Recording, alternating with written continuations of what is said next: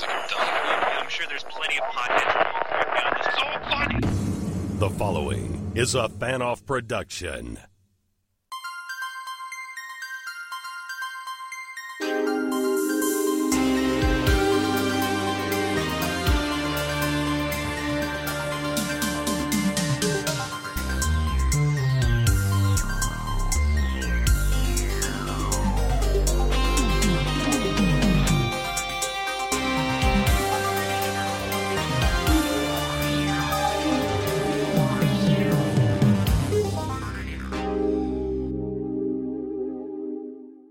Welcome everyone, this is episode 366 of Eerie International. I am Andy from Germany. And I'm Dave from the UK.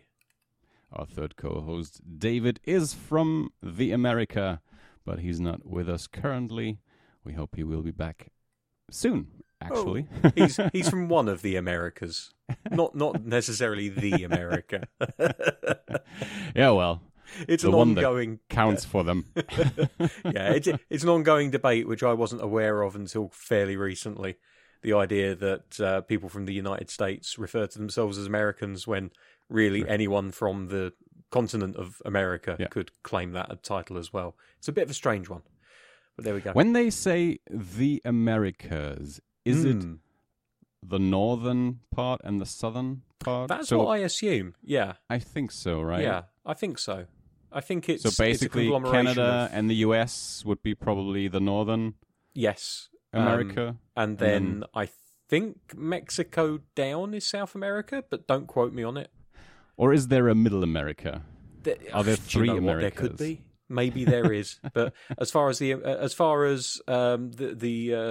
United States is concerned, anything to the south of their border is South America, because obviously there is no central. This is the thing. If you're talking about a continent, then of course, like Mexico would be in the central area of the Americas, but broadly speaking, it seems like they just split it into north and south in the same way as Korea, Ireland. The UK. No, that's not true, because we have the Midlands in the UK, a much maligned area of our once great country. Birmingham, places like that, they're lovely places from what I'm aware of. I've never actually been to Birmingham. I should at some point check that off of the list, but I've been through that area on the way up further north, just never had occasion to stop off, so I've definitely heard the phrase Central America, but I don't know which countries would be counted for Mexico, obviously. Yeah. But I'm very bad at geography anyways. Oh, my geography's terrible. Absolutely awful. Like, I'm aware of the rough correlation of like Bolivia to Argentina and to Brazil, and the correlation of those to each other. But outside of that, like, if you pointed to Uruguay on a map, I wouldn't be able to tell you it was Uruguay unless I was reading the names. I'm terrible. I often not criticize. I gently poke at my American co-hosts on Generation Animation for not knowing much about European geography. But the truth is that my knowledge of American geography, America, the area, not the country, which, again, we're back into that discussion, is really, really poor, actually. So, Well, to be honest, I believe most US citizens couldn't point to Uruguay either. Possibly, yeah. Yeah, I wouldn't be surprised. And that's not a slight on Uruguay, it's just the way that it is. I also love how many ways there are to pronounce these places. Like Uruguay, Uruguay. It's brilliant. I love it. I mean, I can pronounce it in German. Oh, yes, please. I mean, it's just Uruguay. So I'm not exactly sure how you would pronounce it in English. My new favourite pronunciation. My new favourite pronunciation. No, this is the thing. Americans, I'm just going to be saying Americans when I mean people in the US. I'm sorry, everyone else from America listening to this, all two of you, possibly. They will refer to it as Uruguay. Like, it's definitely like a hard U, if there is such a thing. More often than not in the UK, we tend to call it Uruguay because we do like to use a softer, more rounded U. Yeah. But, it's just... I'm sorry, I know we are going to get onto the horror talk eventually, people. I apologise, but this is the way of things with me and Andy. We get talking about a random subject and it just goes on for a little while. I was reading something recently about how the perceived pronunciation of countries and places in general has changed in the UK over the years. How we always used to refer to Kiev as Kiev, and now we call it Kyiv because we've opened ourselves up to the world and the local pronunciation of places like that. And it's kind of fascinating listening to all of the different words over the years that were pronounced differently in my mother tongue only a few decades ago, but I've never pronounced them in that way. And it's quite interesting the way that the language continues to evolve, even in our own lifetimes. It's a fascinating thing. It's really quite an interesting thing to look into. I don't think we've had as many name changes in Germany. We still say Kiev, and I do not know the actual pronunciation of the place in Ukrainian. I'm not sure either, but everyone started calling it Kyiv for some reason. So I don't know. I really don't. I would still be calling it Kiev. I call my chicken Kievs, and the reason for that name is quite clear. But well, I don't know chicken Kiev, so I'm just gonna pass Andy. over that. Andy, no.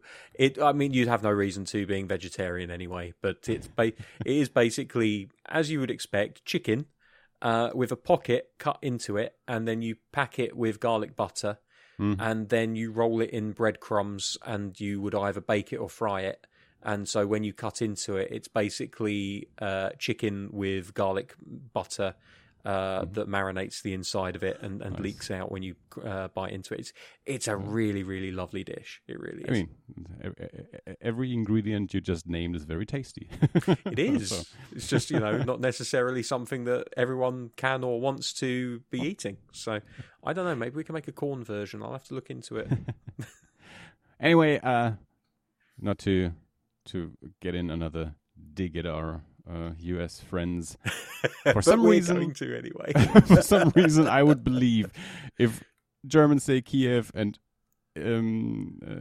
British used to say Kiev, I'm assuming that's closer to what the place is actually called in their own native language, and maybe just the fact that the American English has taken over our media intake so much. Maybe that's why people started calling it Kyiv, because maybe the Americans called it Kyiv. I don't know. Maybe. Or maybe it was just a really horrible attempt at pronouncing it in the way that the Ukrainian accent pronounces it. And this is, we Frankensteined it into Kyiv. I don't know. It's a strange one. Thank God we're talking about a Korean movie today that is loosely based on a French novel. There'll be many more names ahead of me that I will read to y'all. And probably mispronounce all of them. It's a good job that we have a very forgiving audience. The movie of the day, or of this episode, is the movie Thirst, as mentioned, from South Korea, as announced on our social media feeds, which are at ErieINT on Twitter, Erie International on Facebook and Instagram. Our email account is erieinternational@gmail.com. Send us those messages. Maybe put in some strange names that we can mispronounce while reading your message on the air, and then you can sit at home and snicker at our dumb mispronunciations of whatever words you're going to hurl at us. So it's a challenge. Do it. Well, that's basically it, I guess, for housekeeping. Yep. Easy one this week. Yeah, true. let's get to a few topics. I have one thing that I will mention, a movie that we watched yesterday. I'll just start with the movie. Last year, all the Americans were excited about the movie Barbarian that came out last year in the US, and I'm including the other North Americans because all our US and Canadian friends posted about this movie, and everyone said this is maybe the best movie of the year, definitely like a great horror movie. But the important thing is know nothing about it before you watch it. So Bianca and myself did everything to not know anything about this movie and constantly checked when it would be released in Germany. It took a while. At some point, I realized, because usually when I check for movies, I just go to Amazon because that's where we usually rent our movies because they have the biggest selection, and the movie just never showed up. And at some point, I thought, okay, now I'm just I will look it up on Just Watch instead of Amazon, and because at some point I suspected maybe it's exclusively on another streamer, and that's why it doesn't show up on Amazon. And actually, that was the case. I learned that it is exclusively on Disney Plus. But now, yesterday, I finally found it to rent on Amazon. So that's how we watched it yesterday. Long story short, all I knew about the movie was the poster image and one of the actors. I knew nothing else about the movie.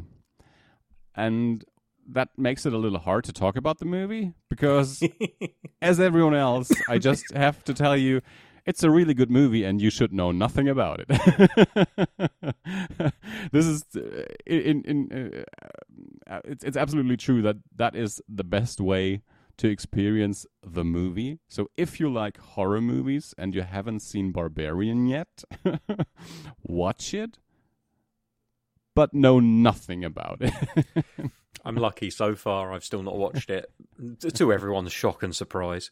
But I also know literally nothing about it other than what I've seen in the trailer, most of which I've forgotten already at this point. So there's a few tiny little bits that have been spoiled, but I'm probably going to have to get around to watching this sooner rather than later so that I don't end up hereditarying myself and ruining the point. I still haven't watched Hereditary, but I've heard enough about it that I don't feel like I need to immediately. So Barbarian, I'm going to try and avoid that from happening, and maybe at some point, Hunt for the Wilder People as well. And, we never watched the trailer for Barbarian, so I'm not sure what the trailer could have spoiled.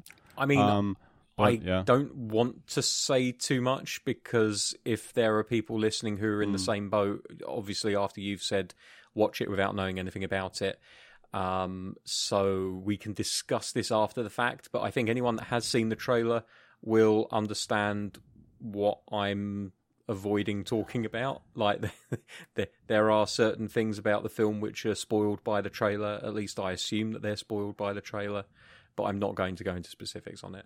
The interesting is, I on my Letterboxd account, I follow 38 people, so not too many, and Barbarian might be the movie out of the ones that I have logged over the past years that was rated by the highest number of people out of those 38 that I follow. It's rare that I see a movie that maybe more than 8 people or so have logged. And with Barbarian, it's 1, 2, 3, 4, 5, 6, 7, 8, 9, 10, 11, 12, 13, 14, 15, 16, 17, 18, 19, 20, 21, 22, 23, 20, 24 people out of the 38 that I follow watched and logged this movie on Letterboxd. Yeah, that is a very good hit rate. And that's just the ones that remembered to rank it, because You know, I'm on Letterboxd. I don't remember to log the movies that I've watched half the time. I wish there was some kind of automatic way that it could do it, but apparently not. So yeah, it's a recommendation. If I have more things to say about the movie,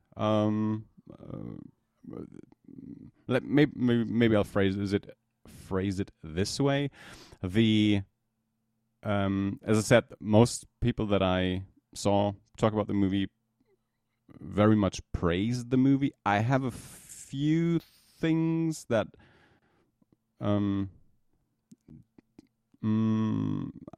didn't make the movie like that much of a masterpiece for me. At some point there were a few things where I thought maybe the movie could be 10 to 15 minutes shorter and lose a few things. There's a little bit of fat on the movie, just for my taste, or at least for the experience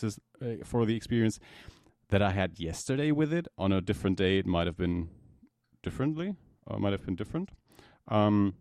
But Bianca liked it a lot. I think she gave it 4 stars and a heart. And out of those 24 people, I believe most of them gave it like 4 stars and a heart. Nice.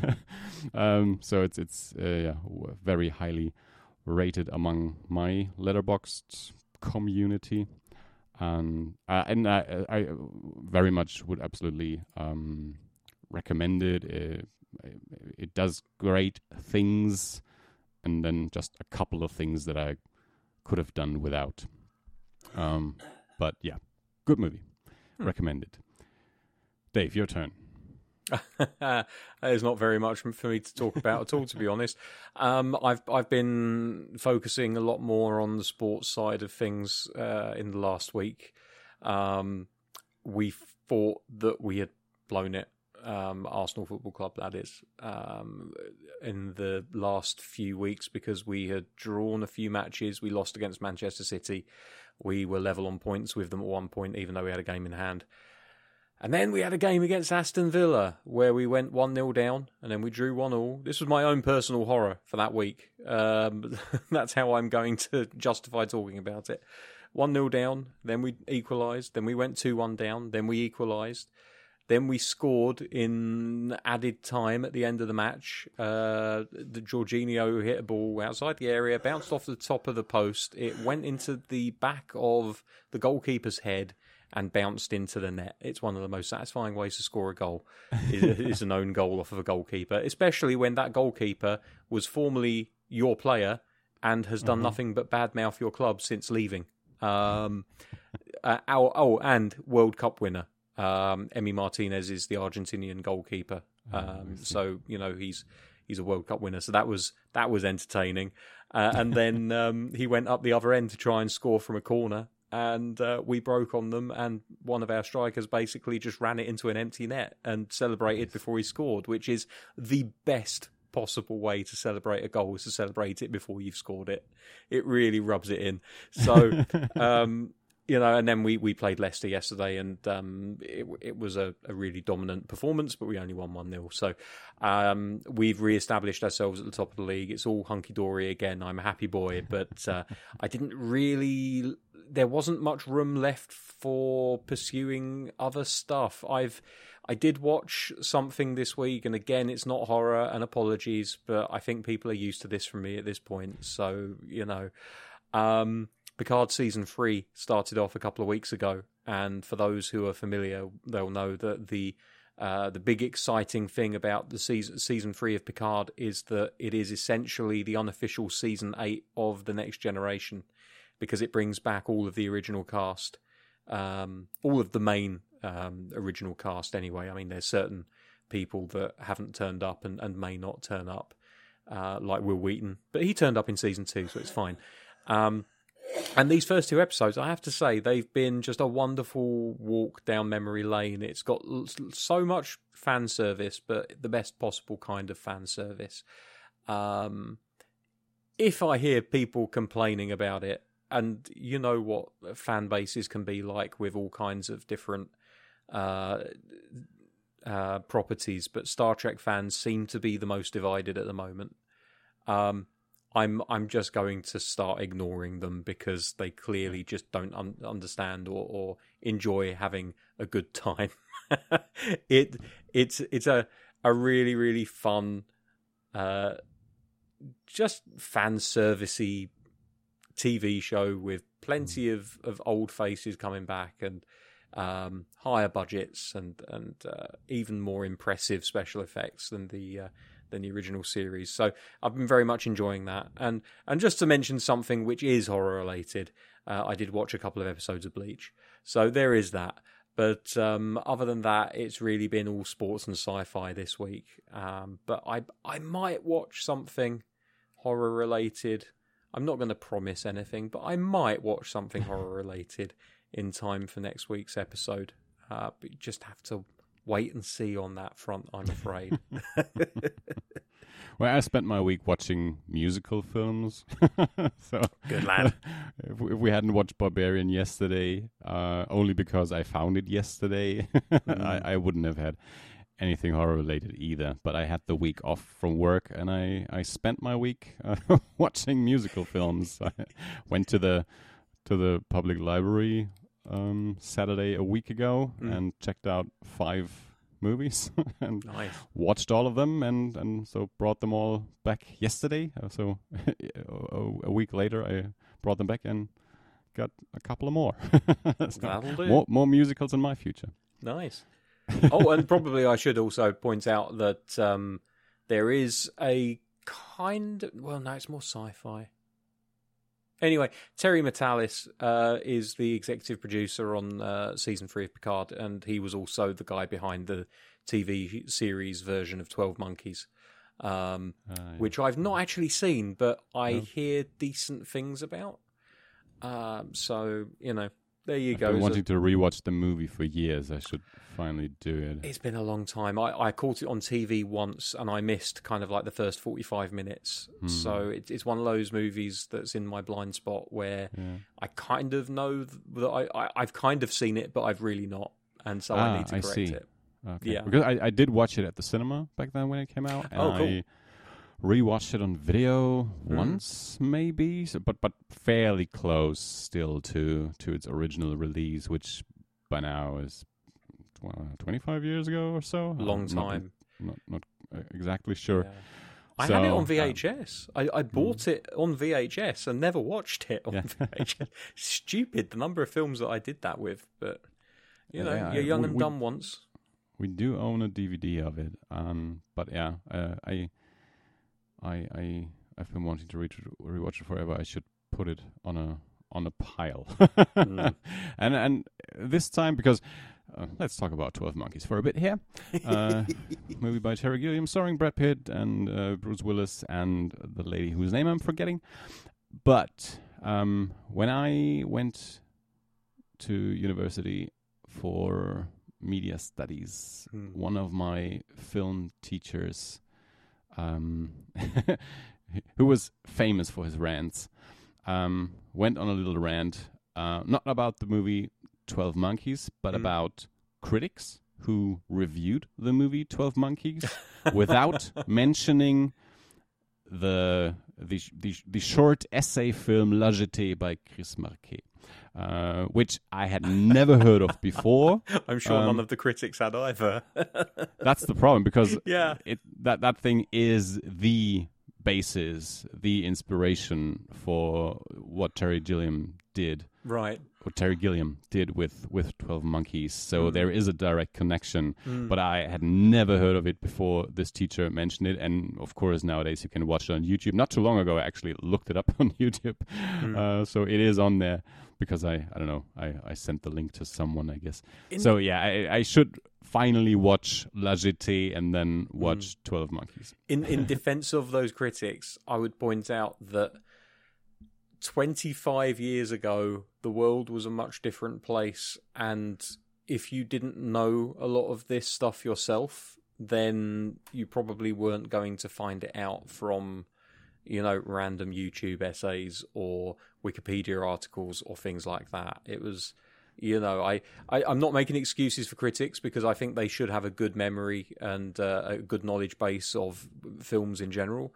But to expect them to know every single thing that every movie is based on is maybe asking a little much of them. I understand his annoyance, but I wonder if maybe this is just something that he needed to work on, and he was venting a little bit. Well, yeah, I think the was when he said that, it was also like 20 years ago now. So again, way before you could see these things on YouTube or anything. Yeah. But he of course was or still is from the school of if you are a critic, you should have a well-rounded knowledge of culture in general, because film doesn't exist in a vacuum. Yeah. Movie makers are inspired by other arts as well, and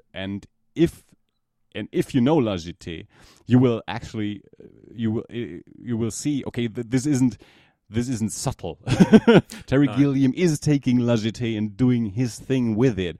So I guess his take was, you can, if you want to talk about 12 Monkeys, it is so obvious that it's taking from La Jetée. You actually need to talk about La Jetée as well if you want to seriously talk about 12 Monkeys.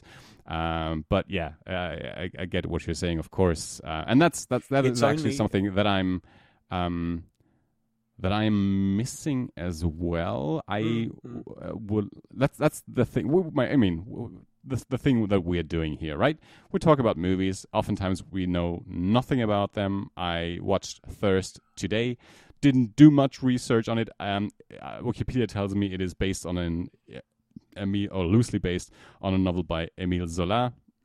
So I could have read up on that novel. I did a quick glance at the Wikipedia summary of that novel, but if you would actually, in all seriousness, want to talk about Thirst, you would probably have to know about that novel as well. And I actually prefer critics that can do that, because they teach me something. I always say, when it comes to like movie critics on YouTube or stuff like that, or podcasts, I want to listen to people who are better than me. Because I'm doing this shit myself on this podcast, on other podcasts. And there's tons of people out there who are, let's say, on my level, but I can do that myself. I want to listen to people who are better than me, who can teach me something, and that would be people who know La Jetée, probably. Yeah, well, let me tell you, Andy, that's never been a problem for me. I've always had a massive plethora of people that I can refer to who are better at this than I am to come up with ideas and thoughts about movies. Yeah, I think that the problem is it's only obvious when you know something, right? Like it's the thing that they always refer to on Mastermind, when somebody gives the general knowledge round a good old go, but they miss some really obvious questions, and the question master will say at the end, "Well, it's only obvious if you know it."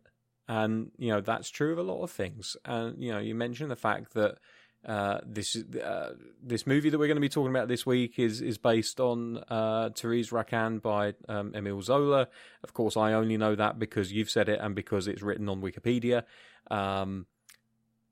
Again, like, if this movie was released in the era that 12 Monkeys was, is every critic going to be expected to know that? Maybe not necessarily, just if they've been told, go and watch this movie and then review it for us. It would be one thing if you go and talk to the director and you don't, you can do your due diligence. You can interview the director and say, well, where did the idea of this come from? And then they would have to be, they would either have to be honest about it, or they could lie to you. But there's not this massive resource. You haven't got 1,000,001 people out there who have seen or read the source material for the movie, who can then post somewhere saying, oh, by the way, this has a striking similarity to so-and-so, so maybe it's based on it. And then that information ends up being parroted in a number of different places. And then it just becomes received knowledge because everybody, it only takes one person to know it for that knowledge to spread on the internet and become received knowledge through resources like Wikipedia. I think it's probably a lot easier these days to be well informed about the origins of movies than it was back in the day. And again, I haven't got any skin in the fight. It's not like I'm related to Roger Ebert or something like that. But I do think that it's difficult when we have so much access to so much knowledge and information now, and we can access movies on YouTube. It's kind of difficult for us to sometimes put ourselves in the mindset and in the place and situation of people back in the day who didn't have access to all of that information, and as well informed as they were and as well educated as they were as to what makes a good movie and what doesn't.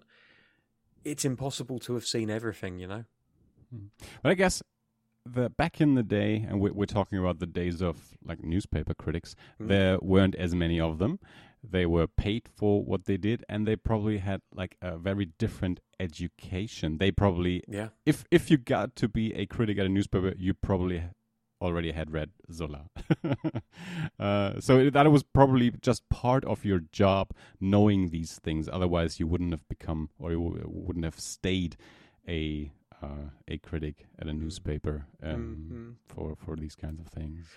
Yeah, and of course, there's just so much out there right now that it is very hard for anyone to know everything, of course, and then also have read all the classics that things may have been based on. But I will say, once again, if you're a critic and you don't know about certain things, who's going to pull you up on it? How many laymen out there know about these things to be able to pull you up on it and make you look like an idiot or unknowledgeable? So really, that's sorry. That's what I'm often frustrated by when I listen to some of these movie critics or comic book critics or so, that they only know about movies or only know about comics, and that the artists themselves, they're most often inspired by completely different things. They're not just taking from movies to make their movies, or they're not just taking from comics to make them, at least if they're really good. So of course, there's these creators as well. But I prefer people who take their inspirations from outside of their own medium, or at least partially, or not exclusively from their own medium. And then critics who can spot these things and talk about these things as well. But I may be a snob about this, but I did go to university to study media sciences. I was taught these things, and I wasn't a good student. So. No, that's fair. That's fair. All right, let's talk about a movie that we haven't read the book for. Absolutely. Thirst from South Korea is a 2009 horror film written, produced, and directed by Park Chan-wook, loosely based on the 1867 novel Thérèse Raquin by Émile Zola. The film stars Song Kang-ho as Sang-hyun, a Catholic priest who turns into a vampire as a result of a failed medical experiment and falls in love with Tae-ju, played by Kim Ok-bin, the wife of his childhood friend, who is played by Shin Ha-kyun. Again, many names that I've probably mispronounced. The lead in this movie, Song Kang-ho, most people have probably seen him in the movie Parasite, where he plays the father. And for some reason, it seems whenever I look up a movie from Korea that did have a German release, there's a good chance that he's in it. He's been in several of Bong Joon-ho's movies. So if you've seen any of those, there's a good chance that he was in it. And not entirely sure if he was in other Park Chan-wook movies. But yeah, anyway, Thirst, 2009. It's a vampire movie. It's about 2 hours and 14 minutes long, and it's a weird one. It's an art house vampire movie. We can discuss if it is it even a horror movie? Is it a drama with horror elements? Is it an art house movie that just talks about vampires to actually say something else? Probably all of it. Dave, I'm assuming you had not seen this movie before, just like I hadn't seen it. No, that's right. It's a new one to me. Just to hop on to what you said, is it even, what should it be classified as? What could you classify it as? It definitely falls within horror, but I do think that it is perhaps best described as a drama with some horror elements thrown in. It's not a scary movie, and we've talked before about the fact that horror movies don't necessarily have to be scary. So I think that it does. It definitely qualifies. It definitely qualifies. It's one of those where it's just more that it has horror elements to it, like it has vampires. There's an element of, I think it's just psychological, but I think that there are suggestions of ghostly goings on at the tail end of the movie. So there are aspects of horror within this movie, and definitely very happy to be talking about it because I think it counts and qualifies for discussion on the show. I enjoyed it a lot, I have to say. I thought it's a really well made movie. I'm not surprised to read that it won the jury prize at Cannes in the year of its release. It was also apparently nominated for a Palme d'Or, which is an exceptional achievement, especially for a movie that didn't come out of Hollywood. Although the Palme d'Or does tend to be good at recognising excellence in movies from anywhere around the world. I'm still always impressed when a movie from somewhere like South Korea is considered for, because the Palme d'Or tends to be, let's have a look at European or American movies. It at least to me, it feels like there isn't as much representation from Asia as there could be. I could be completely wrong on that. It's been a long time since I've paid any real attention to who won and was nominated for the Palme d'Or. But whenever it's been mentioned, it's always kind of, art housey movies, or like stuff like Mother would be nominated for it, or things like that. So yeah, very much enjoyed it. Had absolutely no idea. I also have not written Therese Raquin. I have done my due diligence and read up at least very briefly, so I haven't done much due diligence, but I've done a little bit. I've read about the actual plot of that book, and it's very, very clear that it is based upon Therese Raquin. It's just that they introduced the vampire element to it. Only other thing I'll say right now, and then I'll hand back over to you, is I'm not entirely convinced that the introduction of the vampire element of the story was done in a particularly satisfactory or sensible way, in as much as I've got no fucking clue what caused him to be a vampire. But maybe you've got an idea of that maybe I missed something. Maybe I looked away for 2 seconds and a crucial bit of subtitling explained it all away. I don't know. He mentions it during the movie at some point. When he went to that hospital where they did the experimentation with that virus, he did get a blood transfusion. And that blood transfusion came from a vampire. Oh, for God's sake. That's how he got it. Yeah, that was a throwaway line. I did notice the line at the time, but I thought that can't, because it wasn't that he directly said it. It was more that he alluded to the fact that the blood transfusion was the reason for him becoming what he became. And I'm just like, it's bad enough that in the 70s they weren't screening blood for diseases. Now they're not even screening for vampires. Like, what's going on here? Yeah, it's okay. I mean, that's fine, I guess. It feels like a very cop-out-ish way of going about it. But certainly, like, you know, because there's all this stuff with like the Emmanuel virus, and I was thinking, okay, maybe something in his genetics has interacted with that virus in an unusual way, which has caused him. Because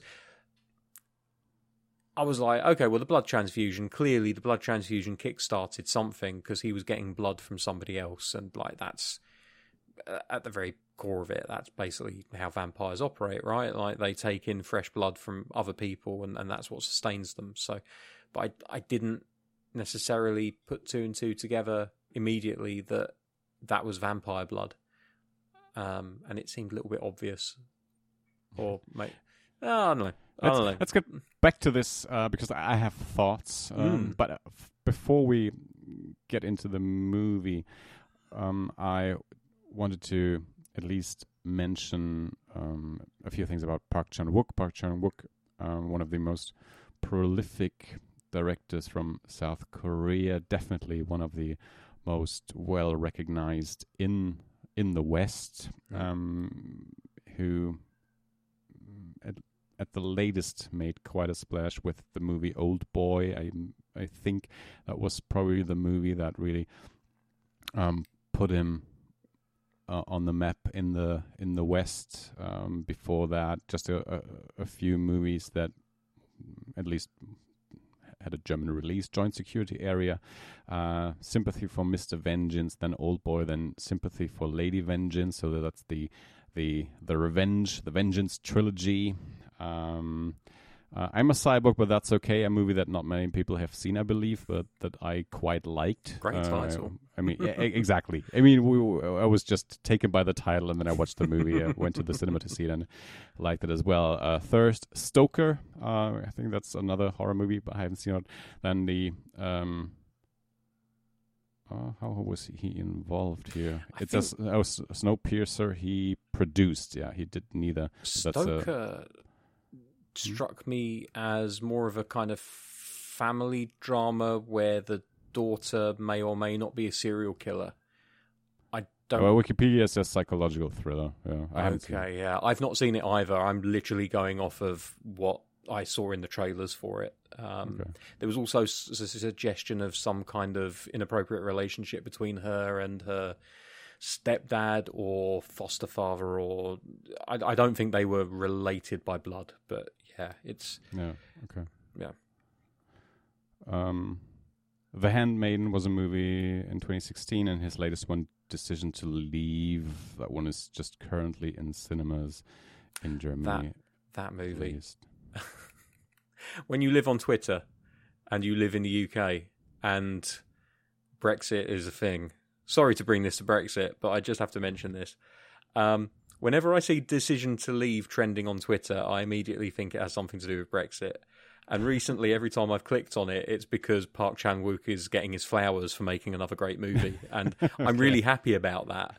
But I'm also kind of like, I was hoping there was some drama over Brexit again. Yeah. So it's a weird place to be psychologically. But I'm really happy that so often it's just because someone made a great movie and this is why it's trending.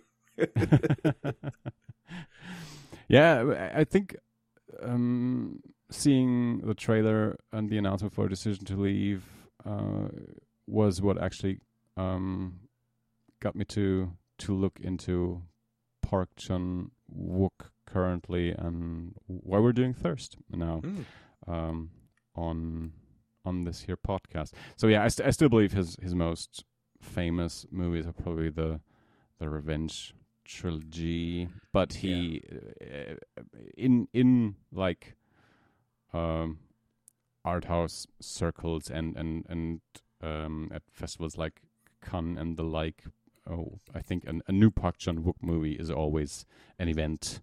It's always worth looking for. And yeah, but there's quite a quite some that I hadn't seen yet, and so finally we're doing Thirst. Let's get back to the movie. You were just talking about the virus and the blood transfusion, and how did he even contract the vampire virus or whatever it is. And in the beginning, and the movie, so it's 2 hours 14 minutes. It feels like the movie shifts several times in not exactly in tone, but the characters go through several developments. There's a lot of story going on, and in the beginning, when the priest decides he wants to go to that lab, to the testing facility where they're trying to find a cure for that Emmanuel virus, and when they talk about the disease of that virus, they say it mostly befalls unmarried men, and then he gets the blood transfusion and gets the virus or the vampire, whatever. What do you call he gets vampirism by a blood transfusion? I don't know. Contracts the vampire via, I don't know. It's a weird one. Anyway, at that point, I thought, is this going to say something about AIDS? Is it about the fact that in the beginning, during the AIDS crisis, the group that was mostly talked about regarding AIDS was gay men, and here it says the Emmanuel virus mostly is contracted by unmarried men, and in the past, oftentimes or sometimes, vampirism in movies, because of the blood delivering a certain kind of disease, has been used as a metaphor for AIDS, and that's where I started out with this movie, but then it did not go there, at least not that I noticed afterwards, after he gets released from the lab and gets back to the city. I never had the sense that the movie was saying anything about AIDS. Do you know what I mean? Yeah, I do. I think for me, it definitely felt like there were some references to, I mean, I've already mentioned it, like there was an issue in the UK back in the 70s where people weren't having their blood screened when they were donating, and as a result, there were several STDs, including in the 80s. We had a few people that unfortunately did contract AIDS as a result of blood transfusions. I guess I hadn't thought about it until you mentioned it, but the whole unmarried single men, I didn't pick up on the fact that they might have been talking about gay people or gay men. But it does kind of make sense that could be a reference. I suppose the only thing that doesn't quite work for me is the fact that they're completely ignoring the fact that women, gay women exist as well. But then I suppose if you look back at the AIDS pandemic of the 80s, was it a pandemic or an epidemic? It was a worldwide thing, so I would say it kind of. It's a weird one, isn't it? I would have to look up the definitions for these terms. I don't want to. Anyway, what was going on in the 80s with AIDS then, it affected an awful lot more men than it seemed to affect women. At least that was the visibility aspect of it. It was always gay men that people were talking about and showing. Women didn't really seem to get featured that much. But as we know, AIDS, HIV, they're both indiscriminate where it comes to men or women, straight or gay. So I like the fact later on in the film, this is all stuff that's occurring to me now because I hadn't really considered that angle until you talked about it just now. the fact that she said, like, I thought you said that it doesn't affect women, and then like they made some kind of excuse about, well, you know, like, you've got as much of my blood as I've got of your blood now, so that's why you're being affected by it. It could be speaking to the fact that a lot of suppositions were made about how HIV and AIDS only really affected men, when truly it affected everybody. You know, anyone could catch it. Again, as with many, many subjects, I am not educated enough on the subject, nor am I intelligent enough to pass the facts off the top of my head to make a sweeping statement. And I would also assume that a sweeping statement wouldn't be fit for purpose anyway. I think that there's definitely aspects of... I think there are references to it that are either directly being made or could be judged to be made. But I honestly don't know if they're trying to make those links or not. It didn't occur to me at the time, but that's more me than yeah. As I said, I wasn't sure about it either, because then after the initial that initial sequence in that testing lab, I felt the movie didn't really pick up on that topic. So I could have just be over interpreting what was going on. I don't think it's an over interpretation, because it's very, very obvious when you think about it. Like, you know, when you brought it up, it suddenly made me think of all these things. One of the things that confuses me slightly, though, is that, like, apparently it just doesn't affect African men, which I don't know why they brought that up. But they said that it only affects white men and Asian men. And I was like, well, that's it. At the time, I was like, okay, so maybe they're going to come back to this. Maybe it has something to do with, like, sickle cells or something like that. I don't know. Because like sickle cell anemia is something that only affects black men, and so I wondered if it was like a reverse of that. Like, this is an illness that targets people that don't have that specific issue. But yeah, it's a very weird thing to say and then not come back to. It's just like, oh, by the way, there's this thing. It won't come into the movie again. It won't affect us. It won't affect you. It won't affect any of the cast, because we have, apart from the Doctor at the beginning, who wonderful kind of I'm guessing it's a colonial French accent, or he may be a Frenchman. I saw the German dub, so okay, they all spoke perfectly German, except perfect for German. Thai lady. Okay, he had a very French accent. Some of the words he pronounced very, very strangely. Very peculiar pronunciations. But yeah, like, apart from him, like, there wasn't a single other... I suppose the other doctors at the lab. After Sang Kang-ho's character comes back to life, you do not see a single black person for the rest of the movie. And I don't understand why they would make that reference then in that point. It's a weird one, isn't it? But there we go. Speaking of when he comes back to life, the movie, at least in the beginning, was very interestingly edited, because it jumped quite a bit. It left scenes in a somewhat open and just jumped to the next scene where you thought there could have been like another sentence or another action to conclude that scene. Yeah. The movie just edited and jumped to the next scene and left the conclusion to be like developed in your head, which I believe the movie didn't do as much anymore from a certain point on. Did you notice that?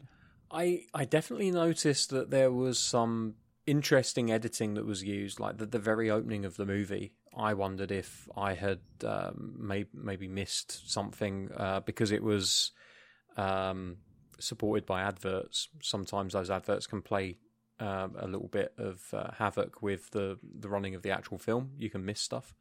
So I kind of skipped back 10 seconds to make sure that I hadn't missed anything. Because it just kicks off with this story about the yellow sponge cake, but it's not told in the normal way where, someone says, I once had a dream where, and then it, it doesn't establish anything. It just goes straight into him saying, it looked delicious.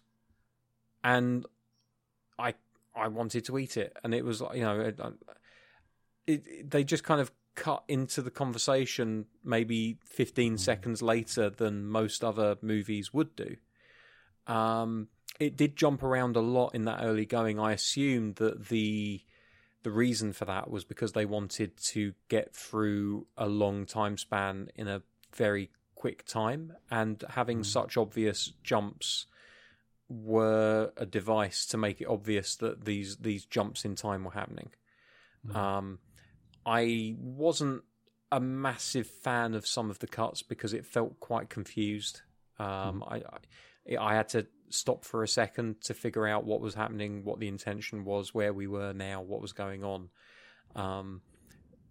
But looking back on it, I think it was an effective technique that was employed. I think that I prefer the rest of the movie when it was cut in a slightly more orthodox way. But it worked. It worked. I noticed it. It took a little bit of getting used to, but I got there with it. I could follow it. It was fine. Yeah, I thought it was very interesting. We talked about editing quite a bit last week, and I whole week I still thought about editing in theater. But yeah, don't want to go too deep into that conversation again. And yeah, I think you're right. It probably was like a technique to really make clear to the audience that there is a jump in time or a location. I thought it was very interesting just where the scenes were cut off a little earlier than other movies would do it, probably. You mentioned it, right. You saw it on an ad-supported streaming service. That's where we were able to find it for you in the UK. I was lucky enough, and I actually learned about this because I was looking for where to watch Thirst. There's a streaming service in Germany, and I know at least in the US they have something similar. A streaming service where you can stream movies and TV shows and documentaries for free if you have a library card. And of course they have a certain collection of things, but they had several of Bong Joon-ho's movie, and from Park Chan-wook they also had Thirst. So we do have a card for the public library, as mentioned earlier on this episode, and I was able to log into that streaming service and see the movie there without any ads or anything. It was very nice. That's something that I've noticed a lot more recently. We have a similar system over here in the UK. It tends to be that you can access a limited number of ebooks as well as audiobooks. It's not as far-ranging as the services that you could get in a library, where you could rent a movie. Yeah. But and the selection is somewhat limited because it's still, I would guess, in its infancy. But it's good to see that libraries are embracing the newer technology and that they're opening themselves up to the idea of lending in a digital sense. But I don't know if I'm going to have to look into it, because it's been honestly a couple of years since I last looked into it, because I got big into audiobooks during the pandemic. And it seemed like borrowing them from the library was a good way of going about it on the up and up.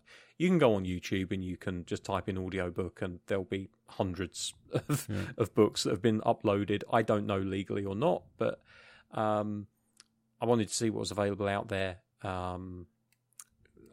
legally. This streaming service. This is an interesting thing because these are two separate services. What you just described, that is, our public library does that as well. That you can borrow an ebook from the library, and they, just like a physical book, they have to buy a license per e-copy. So when you rent or borrow that e-copy, no one else can rent the book until you give it back.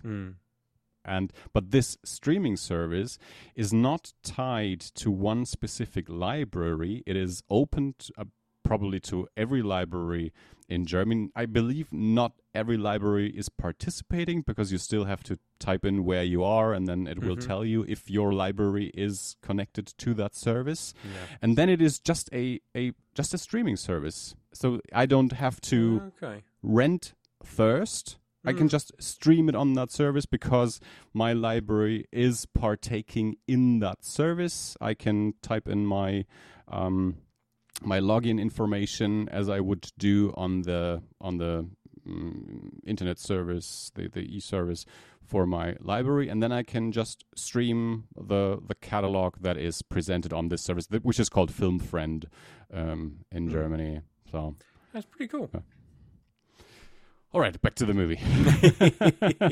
Well, I guess the main part of the movie, we've talked about the opening, I don't know, half hour or whatever, for quite a bit now. Main part of the movie, obviously, is when the priest meets this old friend of his from his childhood. He meets the mother, and this friend is now married to the girl who they had taken in as a child, took care of her, and raised her like a daughter, but she is not blood related, so the guy was able to marry the young lady, but the priest, who is now a vampire, falls for the lady, and she falls for him. So they begin an affair. She is unhappy in the family that she grew up in. She's the mother doesn't treat her well. Her husband is a sick weirdo. That sounds worse than I meant it. He has like a physical sickness, illness, and he's a bit of a weirdo. Yep.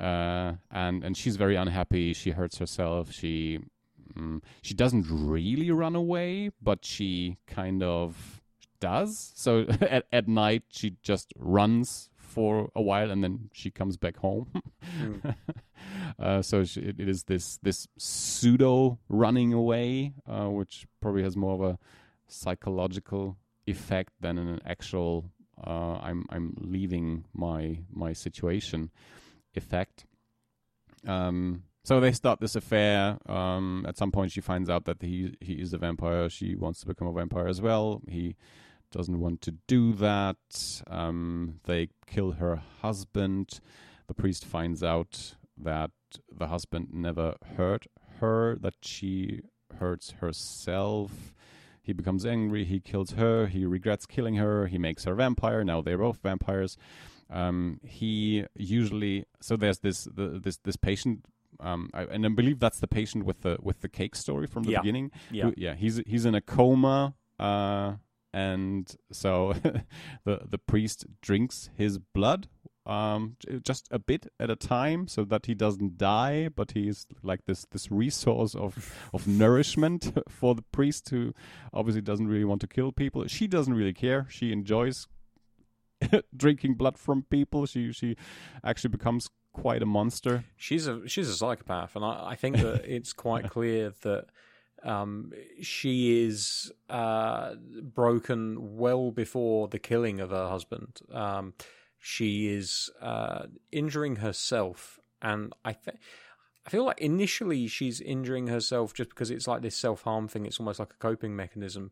But then later on, it takes on a slightly more sinister turn, where she's harming herself because she wants to convince the priest, that her husband is harming her, and it's quite clear that she plots the entire thing. Like, she wants him to get rid of her husband for her, and it was pretty much that point on. I was just like, I really don't like this woman at all. Like, I felt very sorry for her at the beginning when it was clear that she was essentially just brought up as like a concubine for this sick weirdo, as you kind of called him. There's a line from her adoptive mother where she says, it was quite easy, she just moved out of my bed and into his. That felt very skeezy.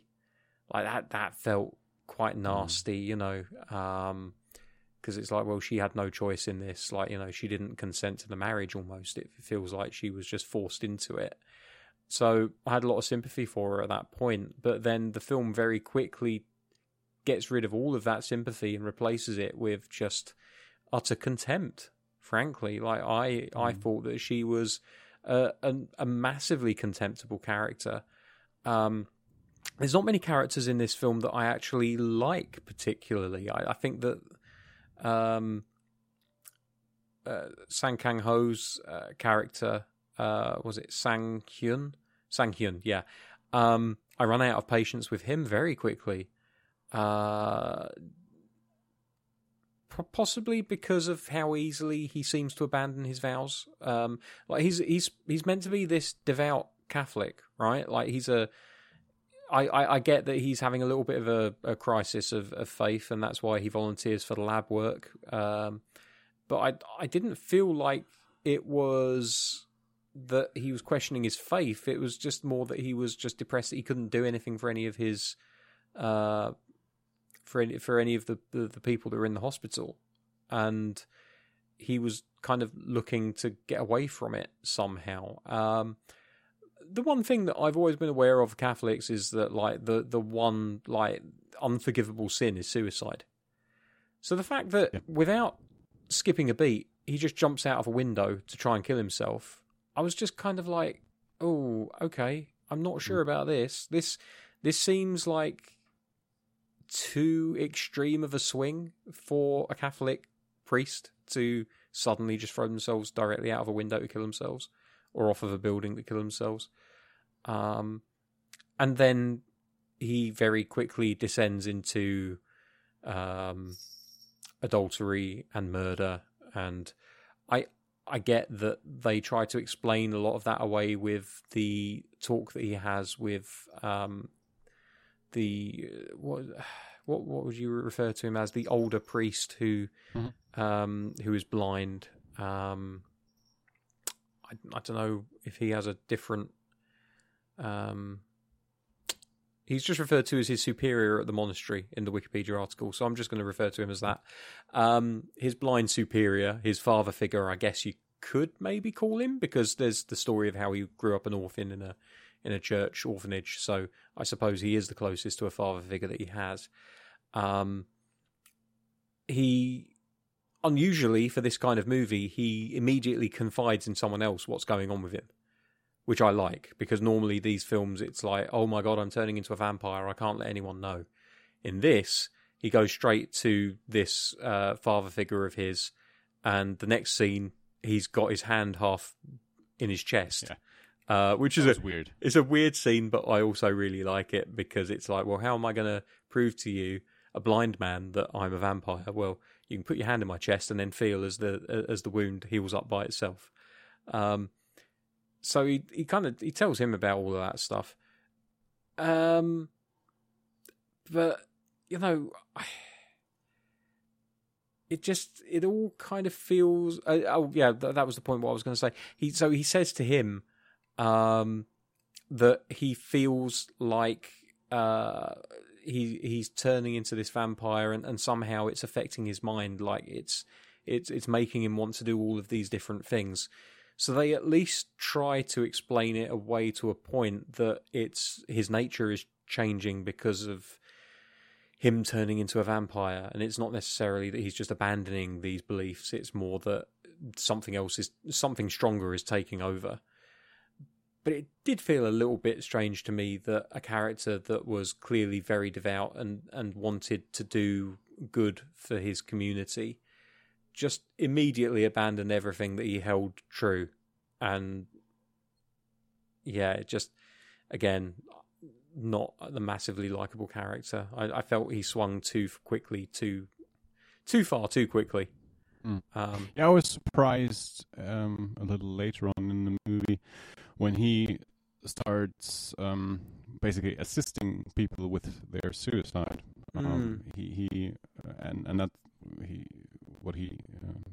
He tells that to the lady character. I don't know any of these names.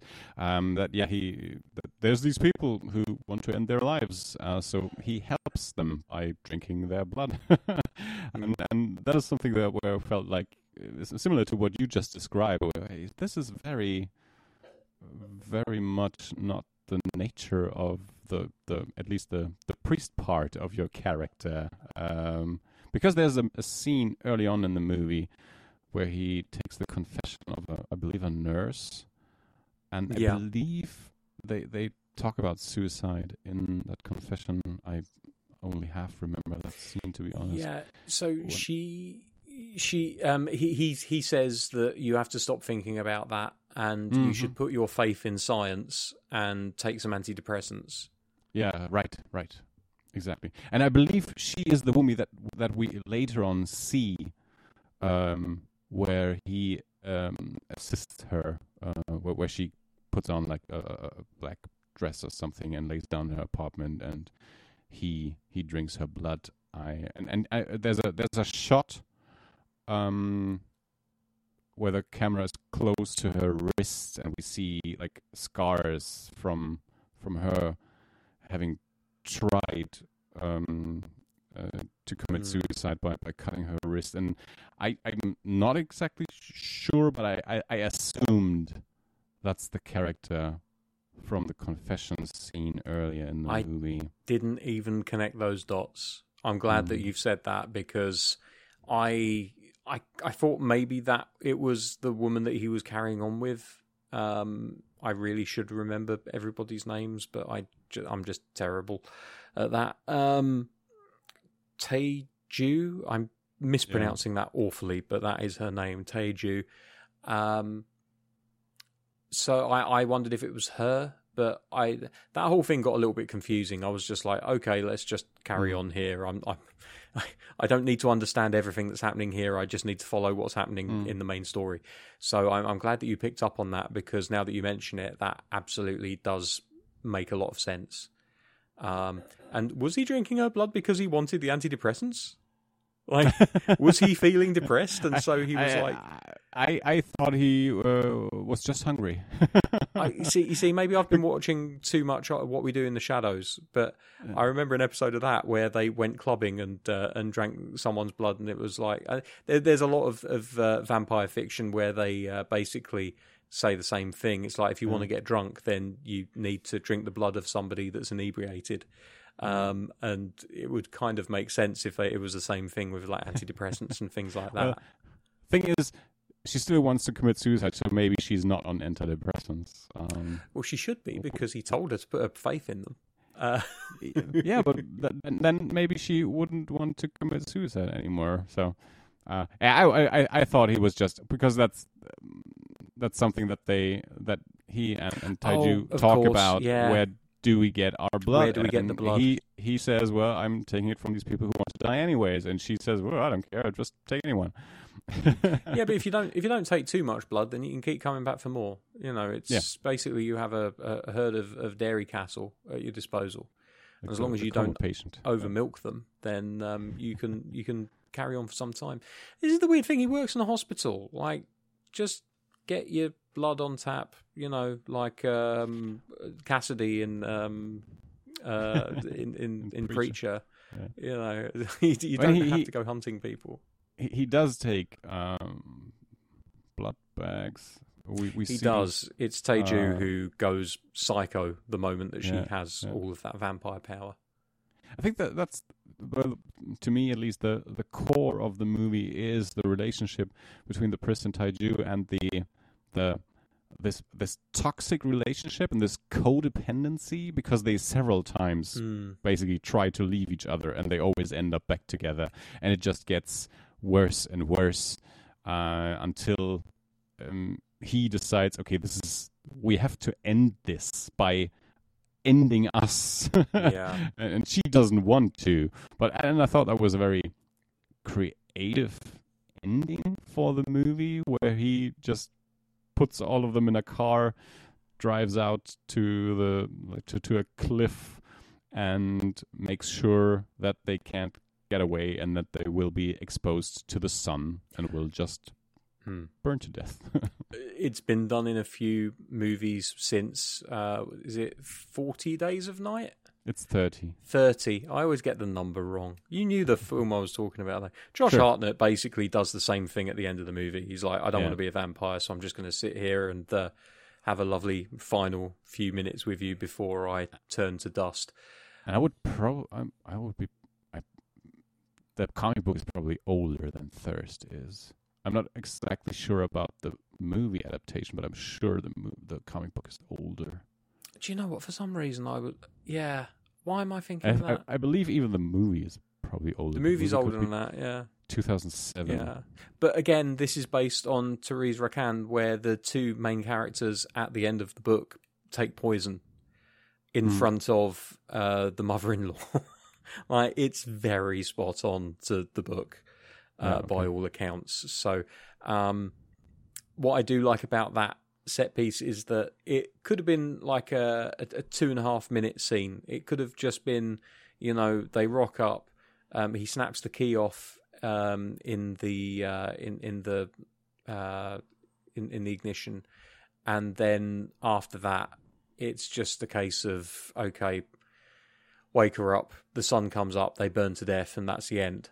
But they go through this protracted scene, which I love, where she gets in the driver's seat, she finds out that the key's been snapped off, then she decides she's going to get in the boot of the car, which makes perfect sense. Then after that's not working anymore because he kicks the boot off of the car and then throws it into the ocean, she basically gets underneath the car.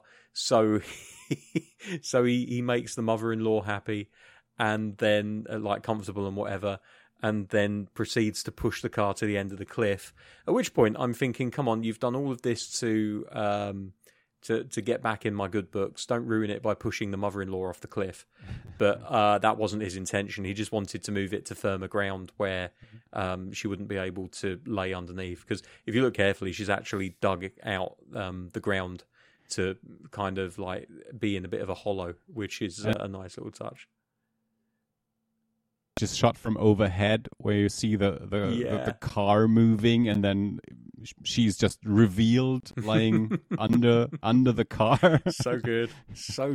Yeah. And then we finally get the final scene, which we could have had in the 2.5 minute cut, where they're both sitting on the hood of the car, and there's that brilliant final shot actually, which allows me to make a joke, where you just see the legs.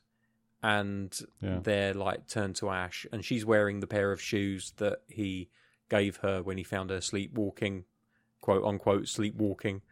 And then one of the feet fall off, and then there's this very deliberate pause, and then the other shoe drops, and that's the joke. And I'm very happy to have been able to make it. But it's an interesting visual, and the fact that it focuses on the one bit of selfless kindness that either of them gave to the other in their relationship, which was, here's my shoes, your feet are obviously ruined.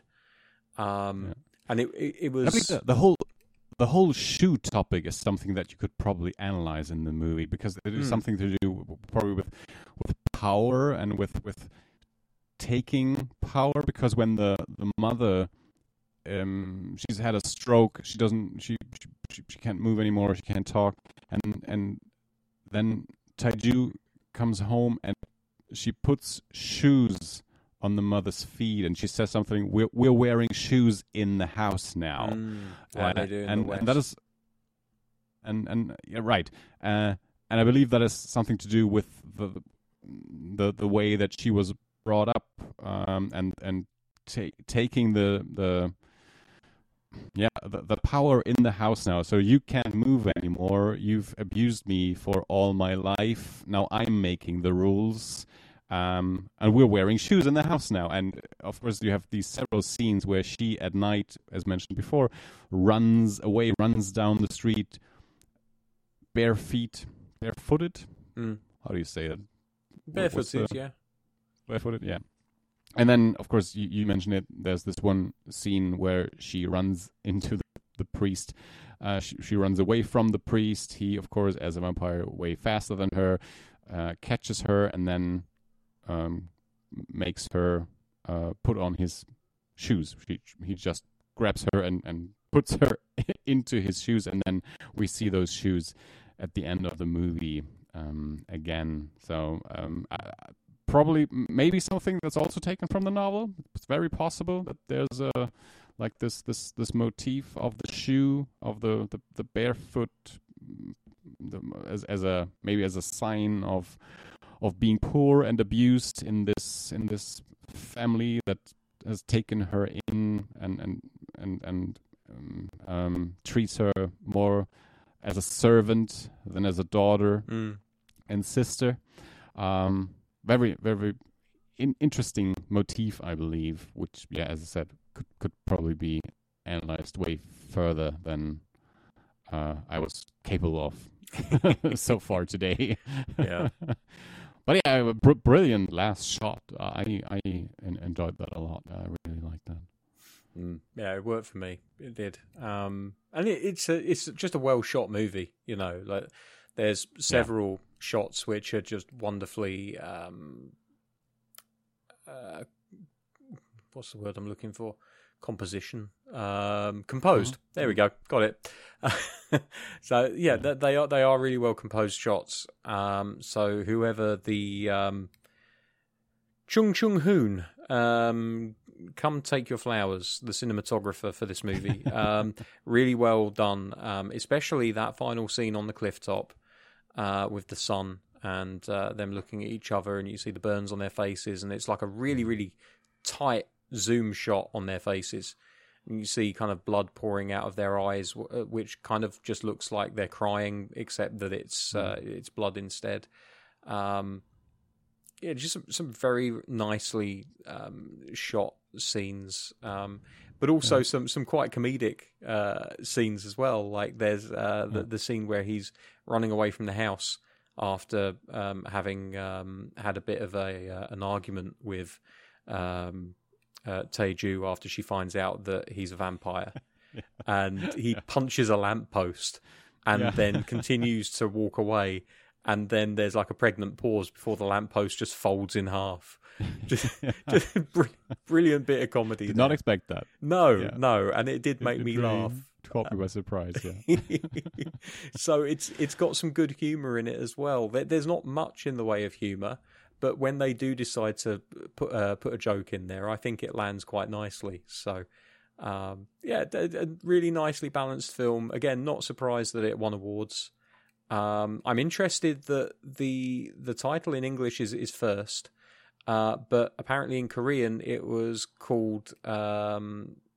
I can't pronounce Korean words, so I'm just going to say what it translates to. It was called Bat in Korea, which makes sense. It's a little bit on the nose. But I wonder if that's the intention of the poster, because the poster has the two of them kind of top and tailing with Taeju's legs splayed out either side of Sang-hyun, and they could kind of look like bat wings, kind of. I don't know. And she's got her hands around his throat to kind of symbolise the abusive relationship.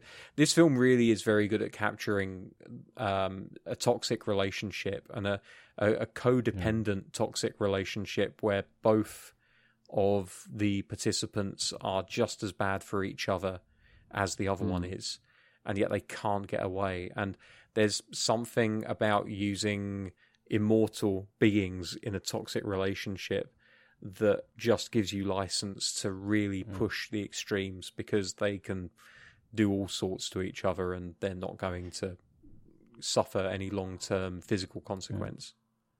That's the interesting thing, because obviously these two, in like normal social terms, should not be together. He's a priest, she's a married woman. But they are both in situations where they're very unhappy and at some point maybe would rather be dead than stay in that situation. And they help each other out from those bleak situations, and for a while it seems they are happier with their life, but in the long run they make each other's lives even more miserable, maybe than their original, or miserable in a different way. You know, the weird thing is that the actual start of the relationship, even though, you know, one is a Catholic priest and so shouldn't be engaged in physical relationships, the other one is married, so she shouldn't be engaging with physical relationships outside of the marriage. I don't think any reasonable person would begrudge either of them the happiness that they found from that. But then it very quickly escalates, and pretty much everything outside of that initial pairing is just not right. You know, both in terms of the fact that they're literally murdering people, but also just the way they're treating each other, and specifically in the early going of the relationship, the way that she uses him. Like, she really does manipulate him into a position where he feels like, and it's almost, again, we talked earlier about the fact that he goes very quickly from being a Catholic priest to being just like this bloodthirsty monster. There is a timeline that you can follow, albeit a very, very short one, where you can see him gradually getting worse and worse and leading him to the point where he wants to kill her husband. But that wouldn't happen if it wasn't for her constantly pushing him. Like, up to that point, he's accepted that he needs blood to survive, but he's found a way of doing it which, at least in his own head, is justifiable. Like, he points out that the Yellow Sponge guy, whose name I don't know, and I think forever now he'll be known as Yellow Sponge guy, who's in a coma. His name's Bob. Bob. That's handy. SpongeBob. Oh, God. That's probably the best use for SpongeBob is as a dairy cow, to be fair. They've been milking him for years anyway. SpongeBob, I remember. Yeah. Like, he justifies it as, well, he would want this to be the case. If you'd heard the Sponge story, then you would understand. Like, that's his justification to Taeju when she first finds out that he's a vampire. And the thing is, I can kind of see the logic behind that in a weird, perverse way. It's like, I get that it's not a victimless crime, but in the grand scheme of things, if you're only taking what you need and you're not doing it to the detriment of that person's health, bearing in mind they're in a coma anyway, then I guess I'm pro-vampire. I think this is where I'm arriving here. I think that it's probably better for somebody to take a pint of blood here and a pint of blood there than to go out killing people and just draining them all. So, to that point, he's kind of like a morally shady, but certainly not a reprehensible character. But she is the one that just twists it enough to turn him into the monster. She absolutely abuses the newfound freedom and strength and power that she has once she becomes a vampire. And in a weird way, I can understand that, because she's been so put upon and downtrodden over her whole life. It must be wonderful to have that power and to feel that sense of freedom and to be able to do what you want. But you have to have some kind of moral centre to go with that. And as powerful as you become, you know, the old saying of absolute power corrupts absolutely. Maybe that's true, but I would have.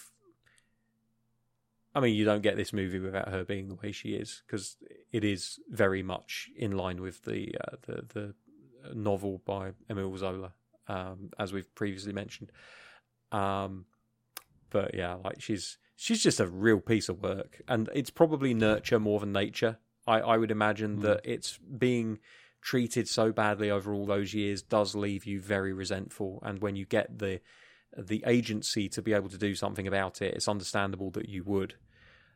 But the way she goes about twisting Sang-hyun to do her bidding, that's the thing that really is unexcusable. Yeah.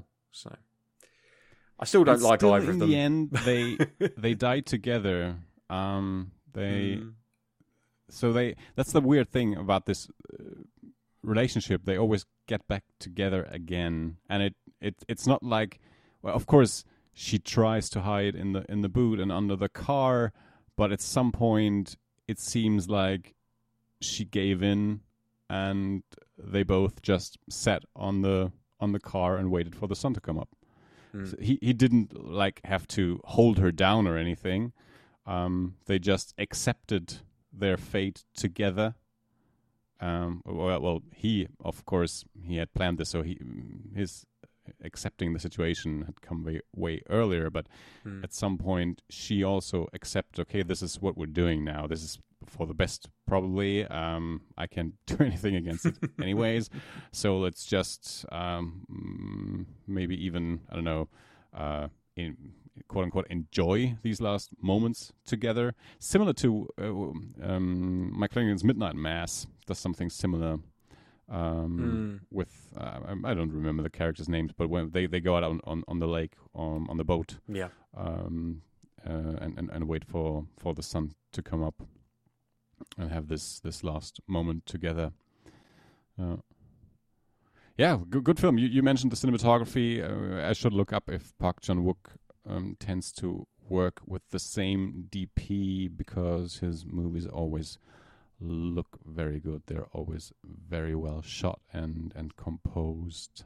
It's something that I've always imagined is the case, that once you find a cinematographer that you work well with, that you would always want to work with that same person if at all possible. And a good cinematographer won't always be available for every project, and that's understandable. But it kind of, to draw an analogy with football, it's very much like when a football manager goes to another club, normally the assistant manager will follow them because they're vital to how that manager does their job.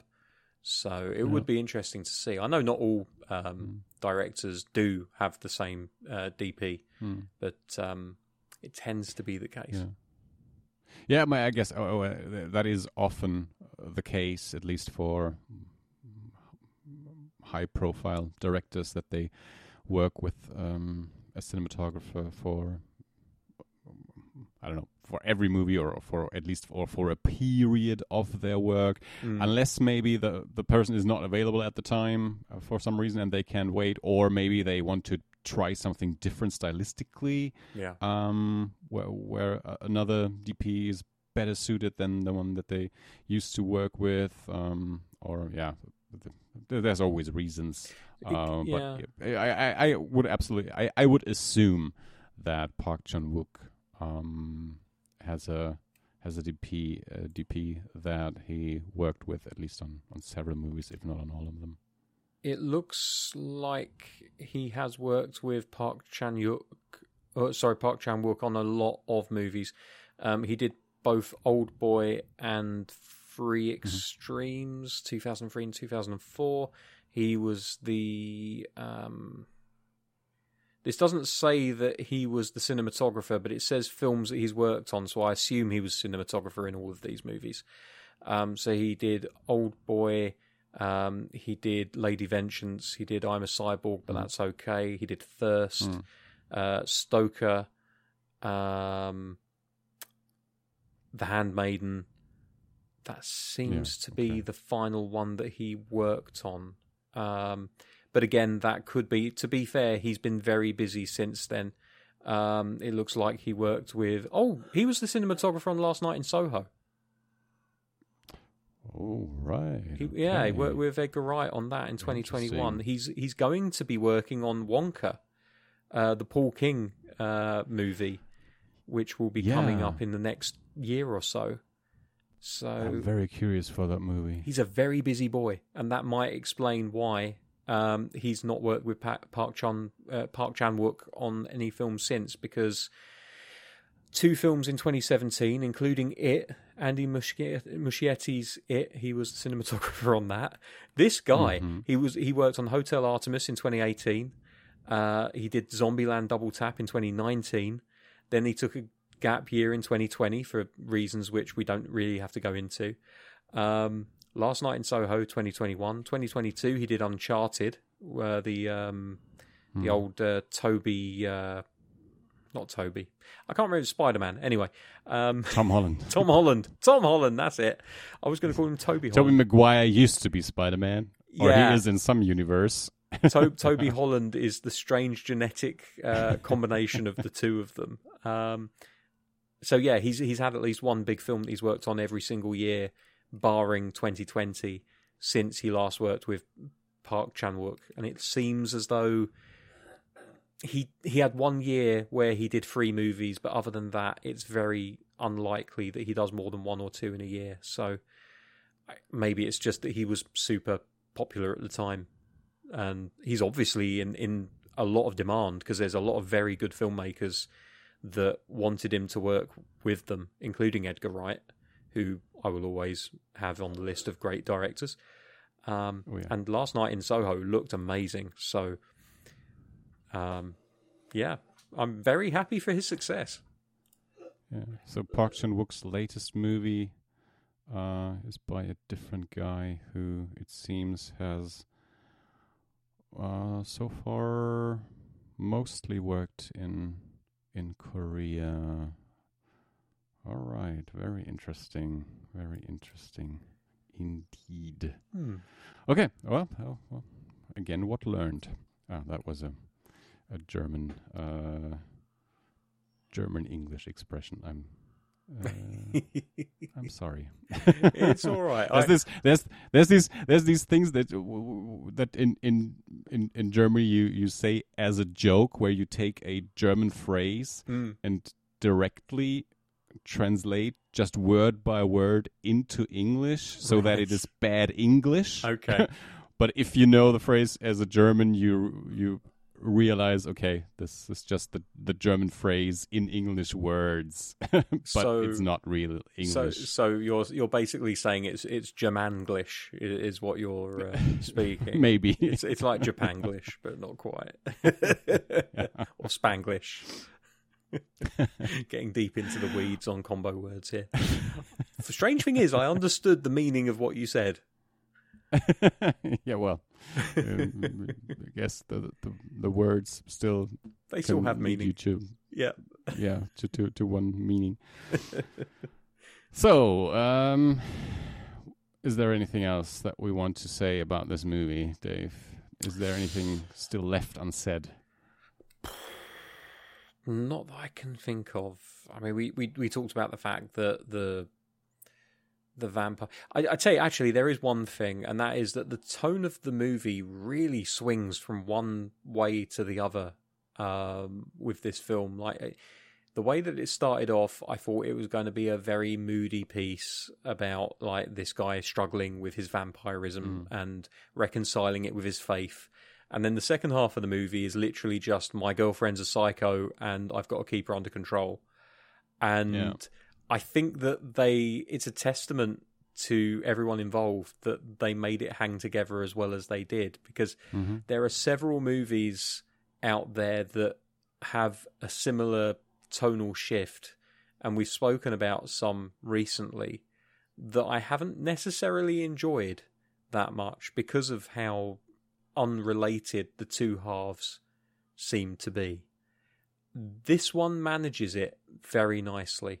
and I think that's to everybody's credit, from the writer to the director to the cinematographer, and of course everybody that was involved on the film crew, and the actors involved as well. I thought they gave really good performances. It's difficult, always difficult, when you're watching a film in another language to know exactly how good the performance is, because as a non-native speaker, I don't know how certain things should be delivered.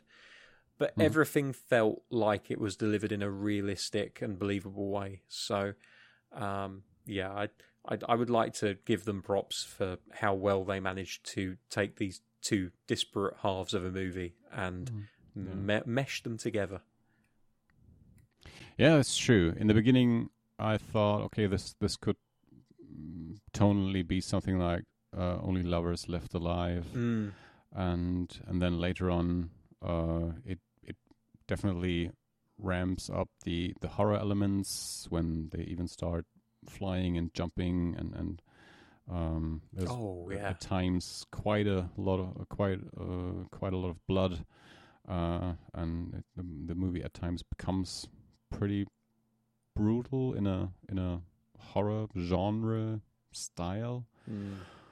So yeah, but it's still, it stays coherent. Yeah.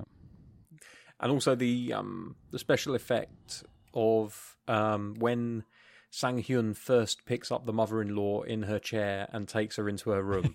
The way that they are able to do that, I'm not sure. I feel like I've got a fairly good nose for CG when I see it, and I don't detect any CG involved, so it looks like it's all done practically. They could perhaps have had some wires which they took out later in post, but I'm not entirely sure how they did it, short of maybe having one chair which was on a wire that he picks up, and then a second chair with a very realistic looking dummy in the chair that he then carries, because there is a moment where the camera loses track of him, where I think he almost walks behind the camera, if I remember correctly. And it's a very cool effect. I was looking at it thinking, I've got no idea how they've done this. And I don't know what the budget on this movie is, but I'm assuming that they don't have the... $13 million. No, that was the box office. Good Lord. Yeah, there isn't a budget here, so I don't know how much they had to spend on it. It doesn't look cheap, but it doesn't look like the sort of movie that's got loads of money to spare on really elaborate practical effects with hidden wires and things like that. And I love a movie that can have an effect in there that I've got no idea how they quite carried it off. And that's one of those. I thought it was a really cool little effect, and it took my notice immediately. I was like, oh, this is cool. I have no idea how they did it, but it's really cool. Yeah, and they do it again later on when she picks up the chair. And yeah, and the weird thing about that is that she puts it down and then people just don't ask her about it. They just move back onto another subject. And I'm like, guys, this is not normal. Why are we ignoring the 100-pound woman who can lift a 200-pound chair and woman? Oh, man. So, we both recommend the movie. It's different from most movies that we talk about on here. It is one of those movies where you could play it it probably did play in art house, art cinema theaters, but it does have these genre elements where where some people in the art house crowd might be repelled. But yeah, definitely worth watching and worth discussing. Yeah, agreed. Okay, so let's get to double feature picks, because this is a bit of a different movie, not like a totally straight up horror movie. I picked a French movie that is definitely not a horror movie, although it does have similar traits as Thirst does. It's also about like a toxic relationship, about codependency, about people who just can't stay away from each other, but might not be good for each other. And I won't spoil the ending, but so the movie is Love Me If You Dare from 2003. Wikipedia calls it a romantic comedy drama. It's directed by Yann Samuel, and it stars Guillaume Canet and Marion Cotillard. I believe this was the first movie that I saw Marion Cotillard in, who then later on, of course, became quite an international film star. She was in Inception. She did that Edith Piaf movie where she won, I don't know, maybe every award that an actress or an actor could get at the time. I don't know. So anyway, this is about these two characters, a boy and a girl, who get to know each other as children, and they start this game. They have this tin box, and they set dares for each other, and whoever does the dare gets the box or gives the box to the other person with a new dare, and they do that throughout their life, and the dares escalate and escalate and escalate. The older they get, the more extreme the dares get. Mm-hmm. It's a great movie. Not too many people saw it at the time. Probably no one has seen it since. I saw it at least once at the cinema, maybe even twice. Again, probably one of those movies that I saw at the cinema and rewatched afterwards, but I haven't seen in almost 20 years. But a movie that still comes to mind when I think of Marion Cotillard or about French movies that I liked, and so fantastic movie, and the escalation is very intense to watch. The relationship between these two characters and how the relationship develops over years and decades, and how the dares develop and escalate, and then where the movie ends, where this relationship goes in the end.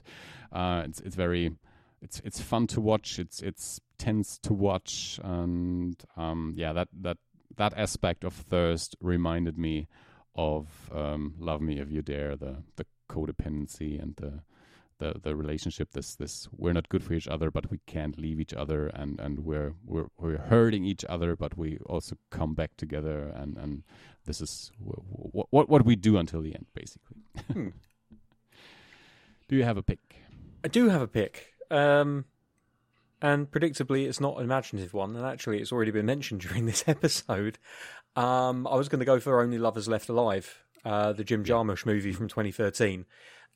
We've already talked about it on the show, I believe, so I would recommend. We did an episode, yeah. Yeah, so people should go back and check out that review. But I think that the idea of the film exploring a relationship between two vampires, but also the fact that it has this side plot of Christopher Marlowe, who is dying and eventually, I think, does pass away from ingesting bad blood. The idea that vampires can get sick and can die, which is something which is very much a part of this movie as well. Mm-hmm. I think it's an interesting one because a lot of movies, I think, concentrate just on the good-looking, ageless vampires that will never get sick, will never get old, will never die. And, you know, I'm not saying that they don't explore the downsides of vampirism, because a lot of them do, but it's rare that you find a movie where vampires are still vulnerable to illness and things of that nature. So that, plus the relationship aspect, plus the tonal nature of the two films, the fact that the beginning of Thirst does feel very much like, and I was...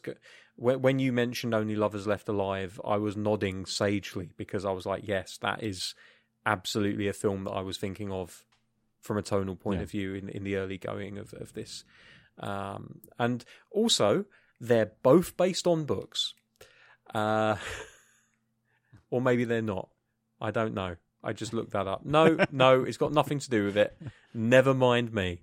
I'm just throwing shit in the dark and hoping that I hit something with it. But no, it's a really good movie. It's got a lot of good people in it, and again, sometimes these double feature picks are more of an excuse to point people into the direction of other movies that we just think people should see. And this ticks a lot of boxes, so that's what I've gone for. So yeah, 2013's Only Lovers Left Alive, starring Tilda Swinton, Tom Hiddleston, and John Hurt as Christopher Marlowe, directed by Jim Jarmusch.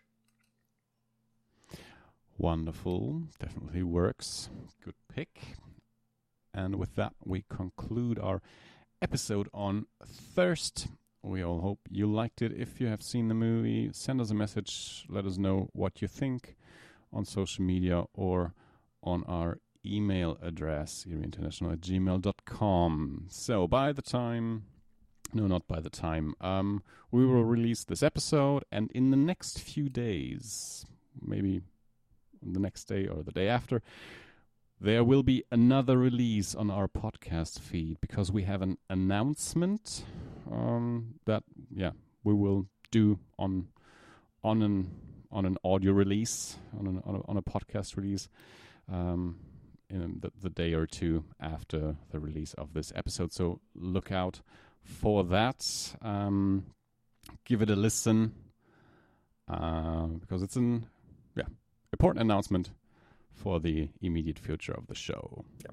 Anyway, so that's it. Anything else you want to add, Dave? No, I think we've covered everything now. Right. Then, thank you, Dave. Thank you, listeners. Thank you, Andy. And you're welcome. Watch horror movies. Until next time. Bye-bye. Bye-bye.